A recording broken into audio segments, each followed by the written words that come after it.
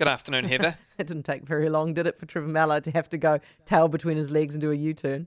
Oh, what a shambles. That's right. He issues this trespass notice to Winston Peters, other MPs, gets enormous backlash, and then a judicial review sent his way, and then he spins around faster than a head on a pin. All right, so has he given an explanation for why he's done this? Not really at all. I mean, he's not fronting for interviews. He put out his statement withdrawing those 5 trespass notices just after 2 o'clock this afternoon. And to me, that's a double whammy on 2 counts. First, it's after reporters have effectively had the last chance to question politicians for the day. And secondly, it's right as the House starts sitting. And reading into that screams of an avoidance of accountability. And Prime Minister Jacinda Ardern, well, she was heavily hinting she'd given Mallard some tips just before the statement went out. And here's what she told us. I imagine all party leaders have probably passed on feedback. I'm no different in that regard. I've simply made suggestions and shared thoughts on how you could potentially differentiate between what was very different forms of participation here. Of course, for some, the public wouldn't question the fact that people who were arrested, for instance, for throwing bricks or threatening Wellingtonians, that those are fairly fair circumstances for trespass notices to exist. It all speaks of an utter lack of thought and perhaps a bit of penchant for drama. I mean, banning a former Deputy Prime Minister from Parliament was always going to get headlines, so all up very messy, and it raises, of course, so many more questions about Mallard, his decision-making process, and it certainly doesn't paint him in any shade of glory. No, not at all.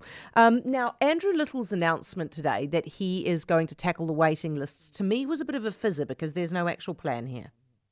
Well, there's a working group, and as National will tell you. So, I mean, we know since the start of the pandemic, hospital waiting lists, they've unravelled further than the eye can see. And so Health Minister Andrew Little says this is a plan to cull the delays, return things to the status quo.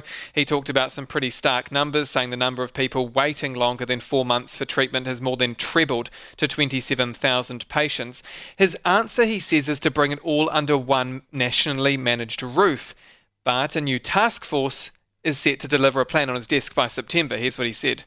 If we approach this problem, the problem of waiting lists, in the same way we always have in the past, it could take between 3 to 5 years to clear the planned care backlog.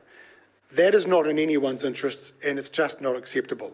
It's my expectation that we can clear the backlog in considerably less time than that. Little reckons he's moving fast, but I talked to opposition health spokesperson Shane Reti, who says, well, he's panicking, he's chucking out a hospital pass, he called it pathetic, and so fair to say that there are many that are not impressed with today's announcement. What is it about? It's just less than an hour. Simon Bridges is going to be doing his valedictory speech. Any idea what's in it? Well, he gave us a little bit of a sneak peek. He's promising this about what we can expect. I wouldn't say daggers.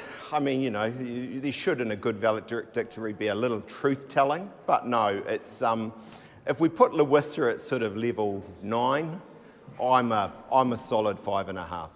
So not too many fireworks, but perhaps a dig or two. I mean, 14 years in politics will give you that. He's had the highs, the lows, everything in between. And I was reflecting back on my time working with Simon Bridges, and I remember his determination to keep the leadership of the Nats, the day spent out in the Wellington cold, door-stopping MPs. He seemed wholly convinced he had the numbers, and then hours later, it was Todd Muller that walked out of the caucus room. And as with anything in this place, politics is a virtue of timing, and for him, his bid to become Prime Minister fell short.